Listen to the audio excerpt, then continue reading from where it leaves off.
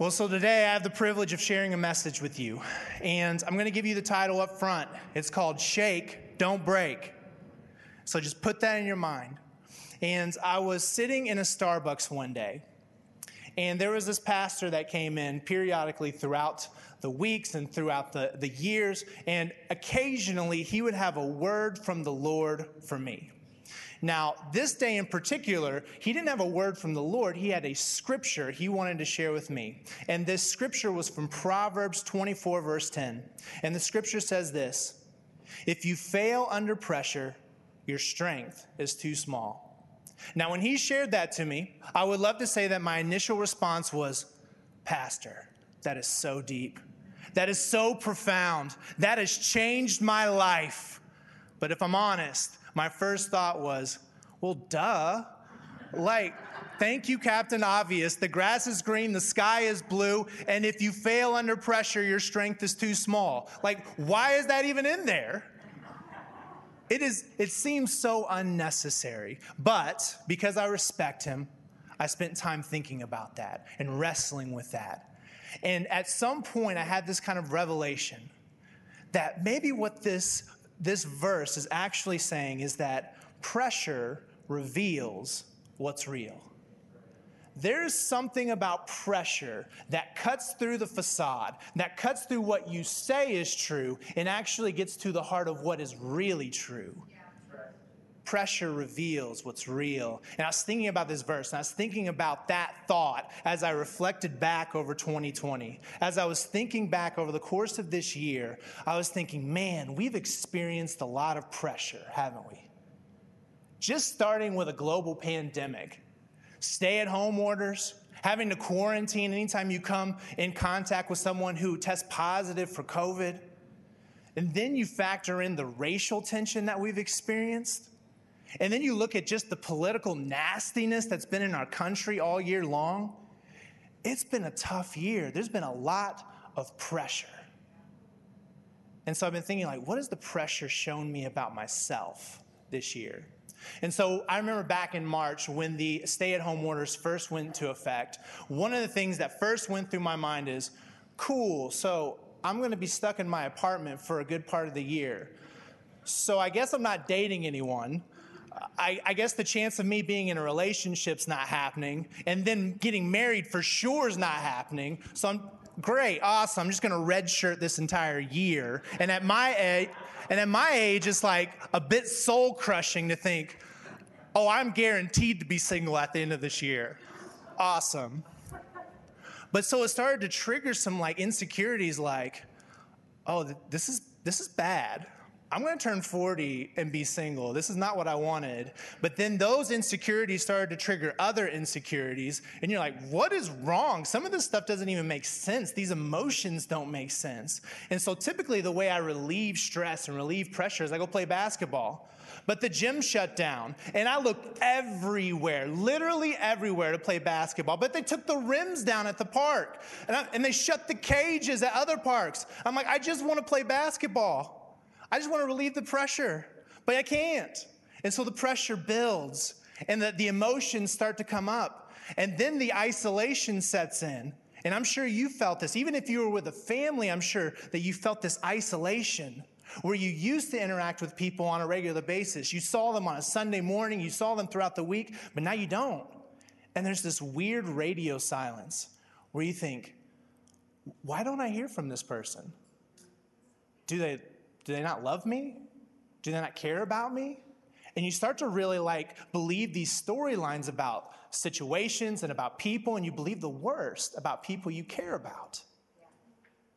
And so I'm dealing with all this stuff going in my mind and coming up in my heart, and I'm not really happy with the stuff that was revealed in my heart. But what I discovered is there's this isolation, there's this loneliness, there's this bitterness that starts to come up, there's this anger, and you're like, ooh, my heart is really ugly right now.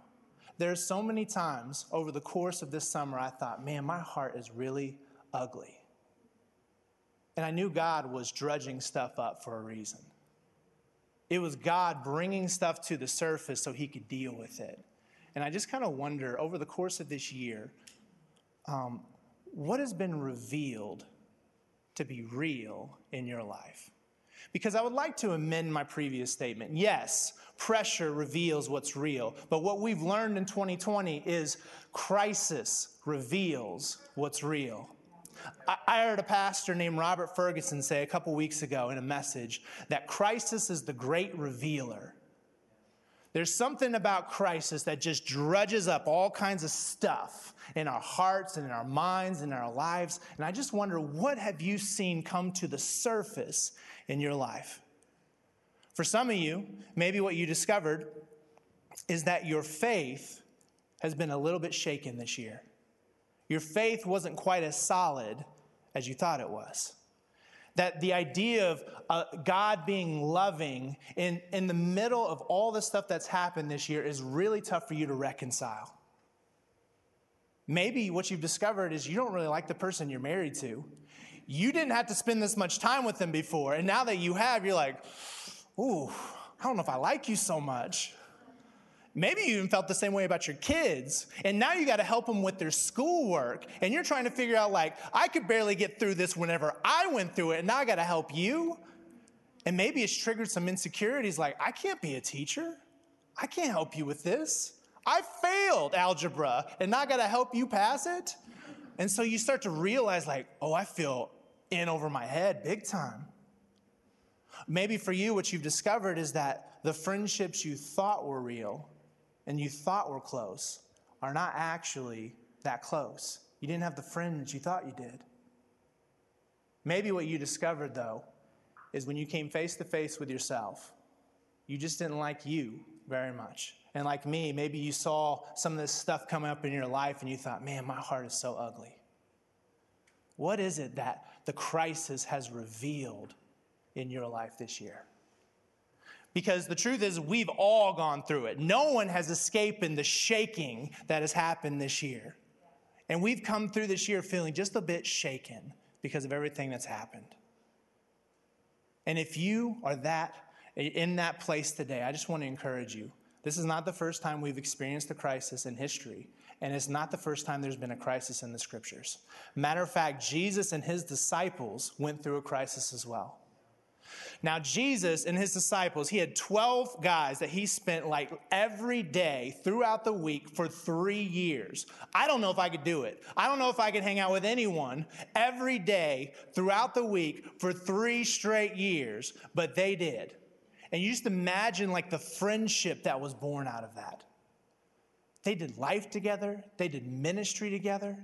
But Jesus knew that the time was coming for that to change because he was on a collision course with death on a cross. He was on a collision course with his fate in life. And he looked at his disciples and he knew they just weren't quite ready. And so there's this Last Supper where they have a final meal together. And he says to them, you just need to know, one of y'all is going to betray me. And none of them think it's them. They're like, who could it be? Who could it be? It's not me. It's not me. But he's trying to warn them, one of you is going to do it. And then after that, it sparks this weird debate amongst the disciples about who was the greatest. They're arguing about who is the best out of all the apostles. And Jesus had just told them, the greatest among you is the least. But they didn't hear that. They didn't hear that at all. They're like, which one of us is the best? And Jesus is just thinking like, man, y'all are not ready for this. Y'all are missing the point right and left. And so he pivots the conversation. He singles out Peter, whose original name was Simon, but when he came into relationship with Jesus, he changed his name to Peter, which means rock. And so he singles out Peter, and in Luke 22, we get to see what Jesus says to him. He starts off by saying, Simon, Simon, which is the equivalent of my mom saying, Dustin Matthew. He's saying, hey, I need you to pay attention, so I'm going to say your name twice. Simon, Simon, Satan has asked to sift each of you like wheat. But I have pleaded in prayer for you, Simon, that your faith should not fail. So when you have repented and turned to me again, strengthen your brothers. Peter said, Lord, I'm ready to go to prison with you and even to die with you. But Jesus said, boy, let me tell you something. Before the rooster crows tomorrow morning, you will deny 3 times that you even know me. That is a tough thing to hear. If Jesus came to me and said, Satan has asked to sift you as wheat. I don't even know what it means to be sifted as wheat, but you involve Satan and being sifted? I'm cool. I don't want any part of that. No thanks. Now look, I'm not a farmer, but I do have Google. And when I research what it means to sift and to be sifted, essentially what it is taking the wheat you can eat from the wheat you can't. And for us, it's this removal of impurities. To be sifted is to have the impurities in your life removed. And sifting is actually really essential to a believer's life. Because it's the only way the junk in our life, the baggage in our life is removed, and we are able to be effective and powerful in this world. It's the only way for us to make the difference that Jesus intends for us to make in this world. But sifting can leave us feeling a little shaken. The question, though, that I have is, so Jesus singles out Peter and says, you are about to be sifted as wheat. Now he says all of them, but he singles Peter out. What was it in Peter that needed to be sifted out? I mean, Peter was bold. He was courageous. He was a leader. He had this sincere love for Jesus. What was it that needed to be sifted out? I would think it's this, is when the crisis hit, Peter could talk a good game when he was around his boys, but when the pressure was applied, when the crisis hit, he did the exact thing that Jesus said he would do. So now he was courageous enough to follow at a distance when Jesus was drug off to trial. But then when he encountered people that said, hey, I recognize you from Jesus' followers, he's like, no, I wasn't. I wasn't there. And then someone said, I recognize your accent. You sound like a Galilean. I think you're one of Jesus' crew. He's like, you don't know what you're talking about. I wasn't there. And then finally someone says, I saw you in the garden. I saw you chop someone's ear off. He's like, you're crazy. I wasn't there. I don't even know this guy. And he denies Jesus. This was the same guy who said, I'll go to prison for you. I'll die for you. What do you need me to do, Jesus? I'll do it. And in that moment when he actually had to show up, he folded. And in Luke 22, verse 61, right after Peter had denied Jesus the 3rd time, at that moment, the Lord turned and looked at Peter. Suddenly, the Lord's words flashed through Peter's mind. Before the rooster crows tomorrow morning, you will deny 3 times that you even know me. And Peter left the courtyard weeping bitterly. There's something about that phrase, weeping bitterly, that shows us some indication that Peter was repenting. He knew he screwed this thing up. And this crisis just showed Peter that you can talk big in front of the other guys, but you didn't take Jesus seriously at all. When he said Satan is about to sift you as wheat, he wasn't listening. He said, man, I'll go to jail for you. I'll die for you. He wasn't listening. Jesus was trying to say, you need to be on guard. Matter of fact, he even said, watch and pray so that you don't fall into temptation. The spirit is willing, but the flesh is weak. But Peter didn't listen. He was a little too full of himself, too much bravado. He had too much pride in his life. And so he got caught napping. He wasn't ready for the test. But the other thing it showed him is he cared a little too much about what everyone else thought. He was a little too consumed with what these people thought of him. And then when he actually had to lay down his life for the Lord, he was a little too consumed with his own self-preservation. It's one thing to say you'll die for someone. It's another thing to actually have to do it. And what Peter discovered is you may look bold, but it's another thing to actually be bold. When it says that in the scriptures that he went away weeping bitterly, he knew he'd screwed up.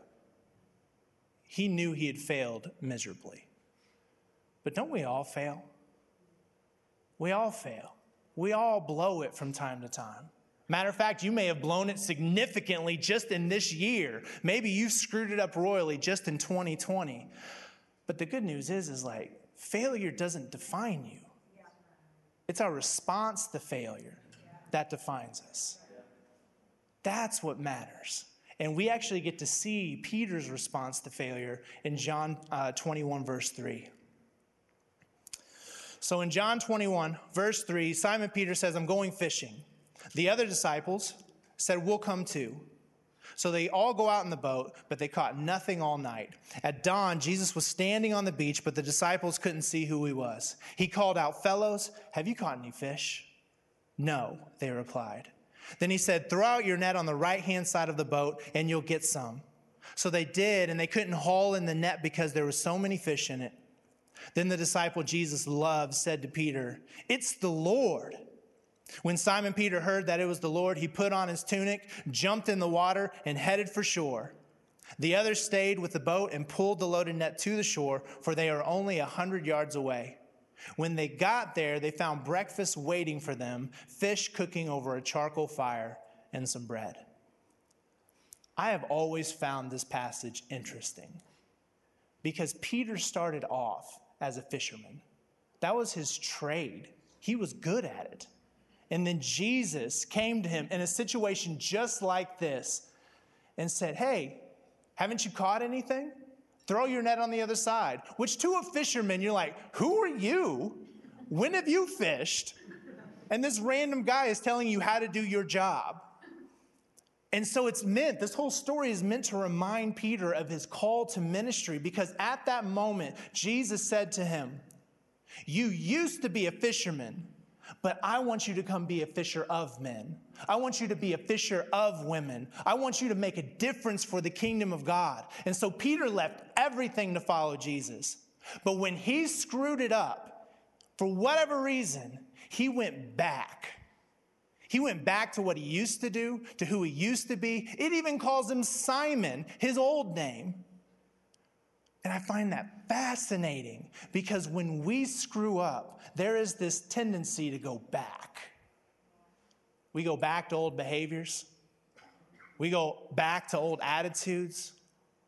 We go back to old stuff that we didn't need, old friends, old stuff that's comfortable for us. And so Peter in this moment starts to go back. And then Jesus shows up. He has breakfast with his boys and then takes Peter for a walk. And I love that we get to hear the interchange between Jesus and Peter. Probably because John was like creeping behind him so he could write it in the book. But in John 21, verse 15, after breakfast, Jesus asked Simon Peter, Simon, son of John, do you love me more than these? Yes, Lord, Peter replied, you know I love you. Then feed my lambs. Jesus repeated the question, Simon, son of John, do you love me? Yes, Lord, Peter said, you know I love you. Then take care of my sheep. A third time he asked, Simon, son of John, do you love me? Peter was hurt that Jesus asked the same question a third time. He said, Lord, you know everything. You know that I love you. Jesus said, then feed my sheep. And here's what I love about it. Every time Peter says, you know I love you, Jesus' response is, well, get back to work. Get back to it. Take care of the young people who are not quite mature in their faith. Take care of my lambs. Take care of the experienced people who have been in the faith a long time. Take care of my sheep. He's saying, get back to work, Peter. You used to be a fisherman, but now you're a shepherd. Jesus is the good shepherd. And he's passing his vocation on to Peter and saying, what are you going back to? We got work to do. Because here's what I love. Jesus told Peter what to do long before the crisis ever hit. Yeah. He said to him, I have pleaded in prayer that your faith will not fail. But when it does, it's gonna. And when it does, and you have repented and turned to me again, strengthen your brothers and sisters. So in effect, Jesus is saying, when this crisis hits and it drudges up the worst in your heart, and you think your heart is ugly, and you feel ashamed for what you've done, don't you dare run away from my call on your life. Don't you dare run away from the ministry I've given you to do. Turn back. Come back to me. Come back to the ministry I've given you. You got work to do. Yeah. Because failure doesn't define you. It's your response to failure that defines you. He knew exactly what he was supposed to do. And Jesus is reminding him, he's saying, get back to work. You got people to care for. And this year, many of us have just been shaken. We've gone through a sifting. And I would dare to say every one of us has experienced a sifting of some kind. But here's the reality of the situation. Satan is trying to sift out your faith. Jesus is trying to sift out your flaws.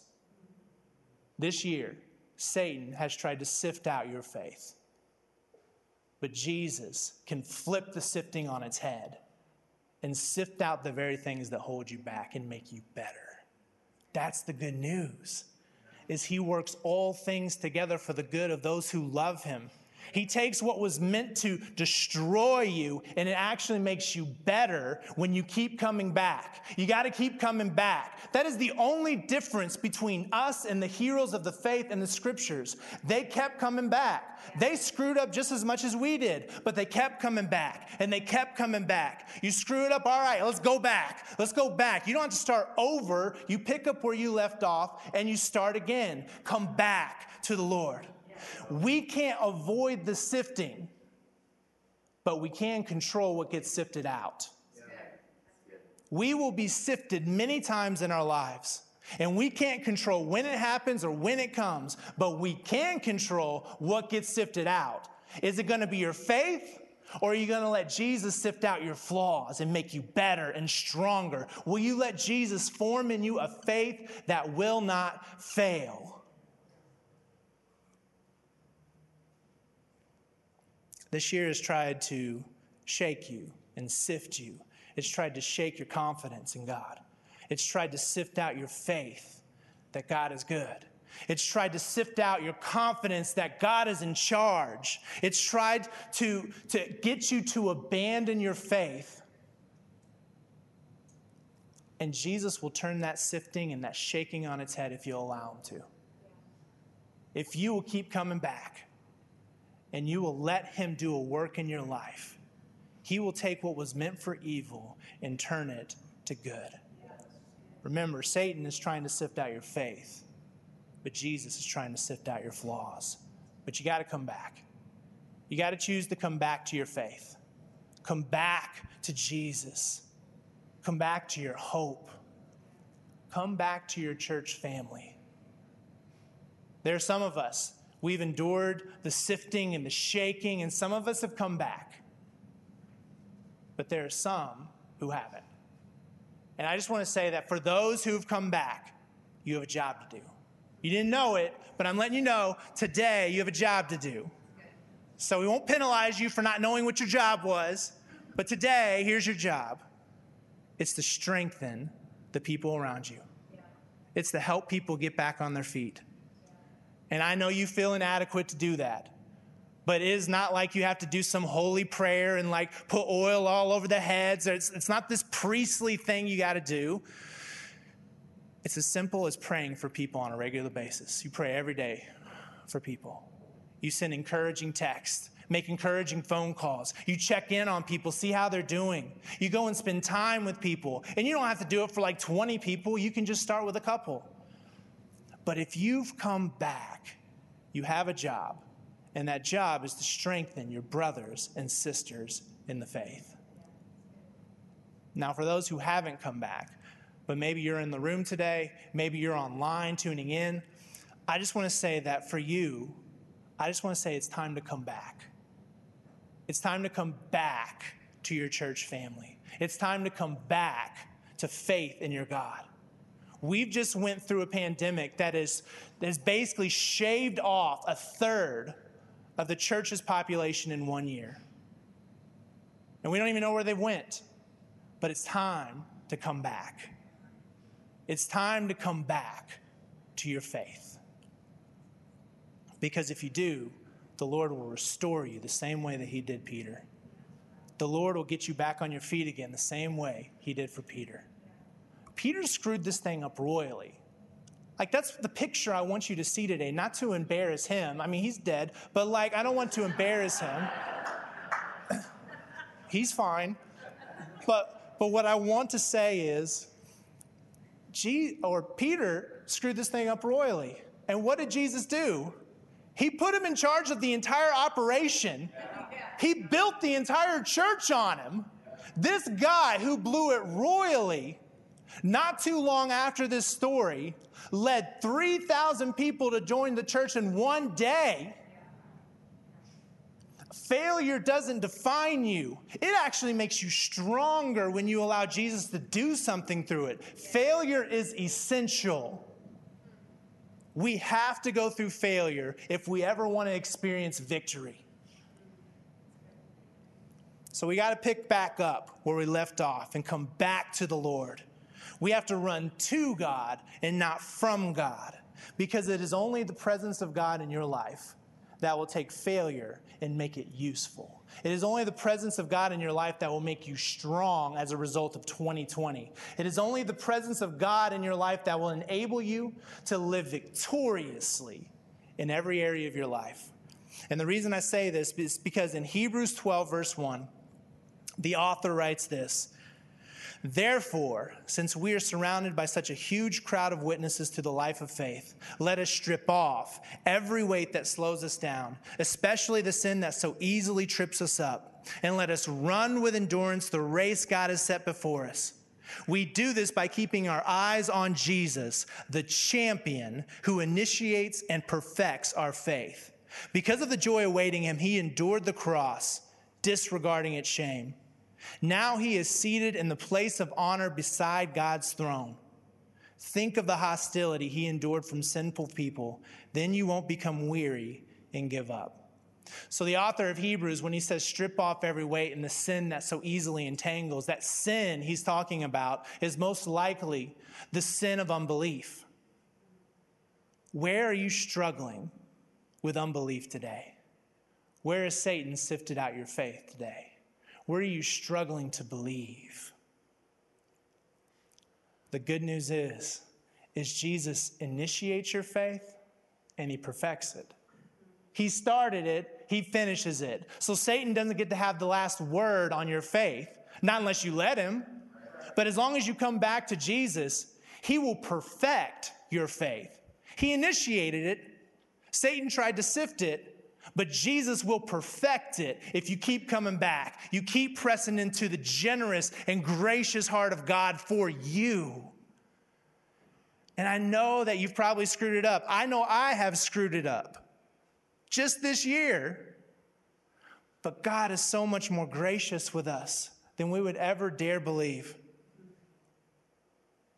He is so faithful and so good. And in Psalm 145, verse 8, the author tells us that the Lord is merciful and compassionate, slow to get angry, filled with unfailing love. The Lord is good to everyone. He showers compassion on all his creation. I have always loved this verse. For me, I love the fact that God's not a hothead. He's slow to get angry. But also, his first move is not to get angry. He's merciful. He's compassionate. He's filled with unfailing love. He showers his people with compassion. That's who God is. That's who your God is. And so even if you messed it up, we just have to follow Peter's lead and repent. And I know that word repent is a bit intimidating, but it just simply means to have a change of mind, to turn from your sin and turn to God. And so if we'll follow Peter's lead and repent, God will restore us. Jesus will make us right again. And look, if in the process of this year you've hurt some people along the way, one of the first steps is just to begin making amends with that person, to make things right with that person. Make things right with God, but then we also make things right with people. We have to begin coming back to our faith because Jesus is forming in us a faith that will not fail. He's forming in us a faith that can endure any pandemic, any trouble, any 2020 that may happen again. Because here's the reality. As much as I would love to say that when the clock strikes and 2021 starts, that it's going to be just a do-over, a mulligan. You get to start new. But we know life doesn't work like that. Troubles don't just go away because the calendar year ends. The truth is maybe next year is harder. But the good news is it don't matter. It actually doesn't matter because, and I say this because in Hebrews 12, verse 26, I came across this and it just got stuck in me. And so the author says, when God spoke from Mount Sinai, his voice shook the earth. But now he makes another promise. Once again, I will shake not only the earth, but the heavens also. This means that all of creation will be shaken and removed so that only unshakable things will remain. Since we are receiving a kingdom that is unshakable, let us be thankful and please God by worshiping him with holy fear and awe. And the thing I love about this is the kingdom you have received as a believer in Jesus Christ is unshakable. Yeah. Your hope in Jesus is unshakable. Yeah. Your future is unshakable. And so in the midst of this year, when everyone has been shaken, we've gotten to see a lot of what's real. We've all been shaken up this year. And what we've discovered is there's a lot of stuff in us that we didn't know was there. But it's the shaking that helps you to see what is unshakable. And your hope is unshakable. So it doesn't really matter if next year is harder because you're secure. Your hope is secure. Your God is unshakable. That's what I want to say more than anything, is your God is unshakable. He is still in control. He did not take 1 second of one day off in 2020. He was on the job every day, and he is unshakable. His goodness is unshakable. The hope you profess in him is unshakable, so your faith doesn't have to fail because your God is trustworthy. That's right.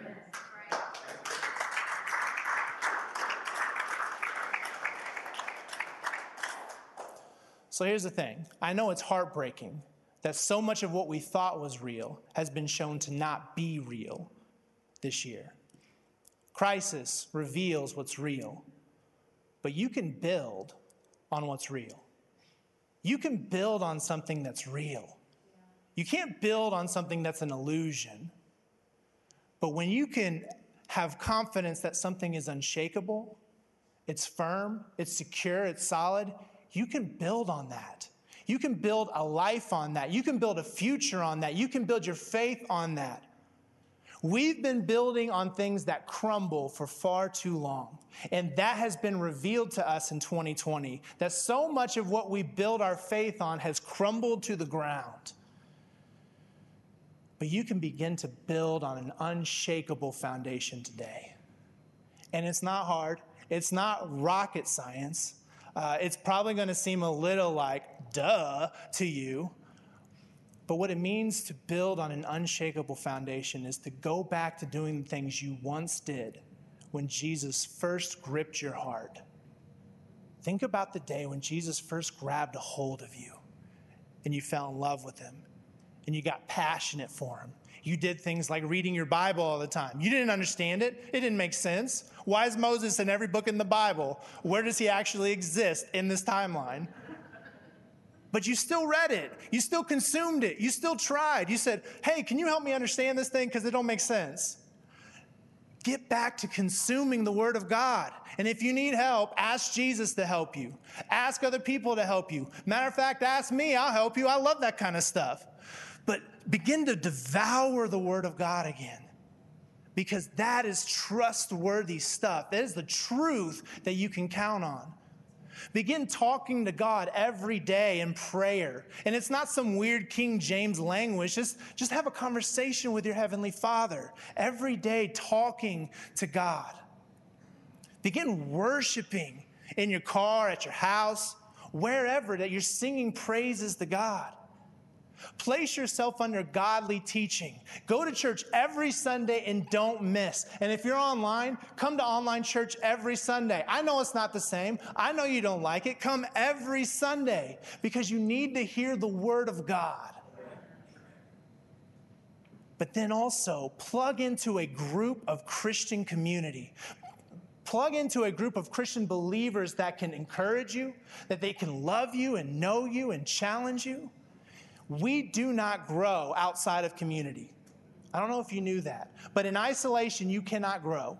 It is only in a group of believers that you can become all that you were meant to be. Join an e-group. Start your own e-group. Go hang out with people and read the Bible. It don't matter. Just get with a group of believers that can challenge you. Get back to doing the things you once did when you first fell in love with Jesus. That is what it looks like to build on an unshakable foundation.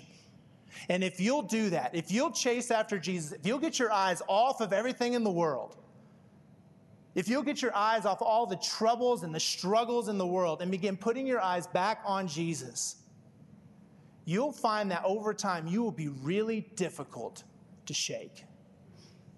You're going to be really tough for Satan to sift. He can try all he wants, but you are so rooted and so focused on Jesus that he can't get to you. But would you pursue Jesus with that kind of intensity for 2021? Because if you will, what you'll find is that maybe this next year, you'll find you're actually a lot stronger by the end of it. And here is a declaration for you. Anyone in the room or online who's a believer, this is a declaration for you in 2021. Life may shake me, but it won't break me. Jesus is making me stronger. Life might shake me, but it sure won't break me because Jesus is making me stronger. Everything that comes your way this year, Jesus will use it for good. He will use it to make you strong. He will use it to make you secure. He will use it for your good if you will allow him to. But you got to keep coming back. You got to keep pressing in. You got to stay close to Jesus in this year. And if you will be really difficult to shake. Life can try to shake you, but it will not be successful because you are firmly rooted in Jesus. And Jesus is using all of that to make you stronger. So it doesn't matter if next year is better or worse. Our God is unshakable. Our hope is unshakable. The church survives no matter what opposition comes. The church historically actually thrives in opposition. So let it come. Let the challenges come. Because God is bigger and badder than anything that's going to come in this year. You can have confidence in him. Because he loves you. He's invested in your life. And I know sometimes you don't see it. And yet he's still working. Sometimes he's moving. But you don't see it. He is working faithfully on your behalf in ways you don't even see. He loves you. He's invested in you. He will not abandon you. That's the beautiful thing about the sifting that happened with Peter, is Jesus already told him the outcome on the front end. Before it even happened, Peter knew, hey, you're going to screw this up, but I know you're coming back. And when you do, I need you to strengthen your brothers and sisters. So I don't know what this year holds for you. But what I do know is God is faithful. I know he's faithful. And if you'll keep pressing in, he will show himself faithful to you. In Hebrews, it talked about the cloud of witnesses. We're surrounded by this cloud of witnesses. But they're not spectators. They're not watching you. They're witnessing to you how faithful God was to them. What they're doing is they're cheering you on. They're saying, you got this. You got to keep going. You don't need to slow down now. You got to keep pressing. You got to keep moving. You got to keep moving into the future because God is good and God is faithful. And we experience the worst things you could even imagine in our lifetime. But if he was faithful for us, he will for sure be faithful for you. this cloud of witnesses found throughout the scripture, these heroes of the faith, remind us that God is faithful and good and true. And so we get back to the scriptures and we're reminded of all the ways God showed up for them. And if he was faithful then, he'll be faithful now, and he'll be faithful tomorrow. God loves you. God is invested in your life. I just feel like you need to hear that. I know 2020 sucked. I know it was hard, but it is not a reflection of God's love for you. Your hope is unshakable. Your future is unshakable. And your God can't be shook. He cannot be shook. He is firm and secure, and he is on the job working for you. We hear politicians saying that all the time. I'm on the job working for you, and we don't believe it for 1 second. But God is so different. Jesus is so different. When he says he's on the job, you better believe he is on the job working for you. Life might shake you, but it won't break you. Jesus is making you stronger. Let's pray. Jesus, I thank you for how faithful you've been. I know there have been times when we can't see it. There are times in 2020 when it's been so tough to see what you're doing. But you have been on the job every second of every day for the past year. Thank you that you love us. Thank you that you're invested in us. And so we just want to end this year by saying, God, thank you. Thank you for all the ways that you've worked behind the scenes that we don't even know about. We trust you. Now, I know there's some in the room where your faith has been really, really shaken. And God, I just pray for every person who feels that way. Would you restore their faith in you? Would you restore their hope in you? Would you restore their confidence in you? God, I pray that you would move and stir the hearts of your people, that we would come back to you, that we would not allow the challenges we've faced to push us away from you, but we would allow the challenges of 2020 to draw us deep into the compassionate love of God, the gracious heart of God. Let your love woo us back. Now, some of you in the room and online, I've talked a lot about Jesus and this hope and this confidence in Jesus. And for you, you haven't made that decision yet. You haven't committed your life to him. And if that's you, I just want to say, one, I'm so glad you're here, but then also, this is your day. Today is for you. And today, your confidence can be secure in Jesus. And so I just want to pray this prayer. The scripture tells us that if we will confess with our mouths and believe in our hearts that Jesus is Lord, that we will be a new creation. So I want to pray this prayer, and I just ask everyone to pray along with me and pray this. Jesus, I confess that I have sinned against you. I'm sorry for running away from you. But today I place my life in your hands. Today I place my trust in you. I pray that you would take the old person away and replace it with something new. Today I give you my life. Today I give you my future. My life is now not my own. It is fully and completely yours. Pray this in Jesus' name. Amen and amen. Can we celebrate anyone who just made a decision today?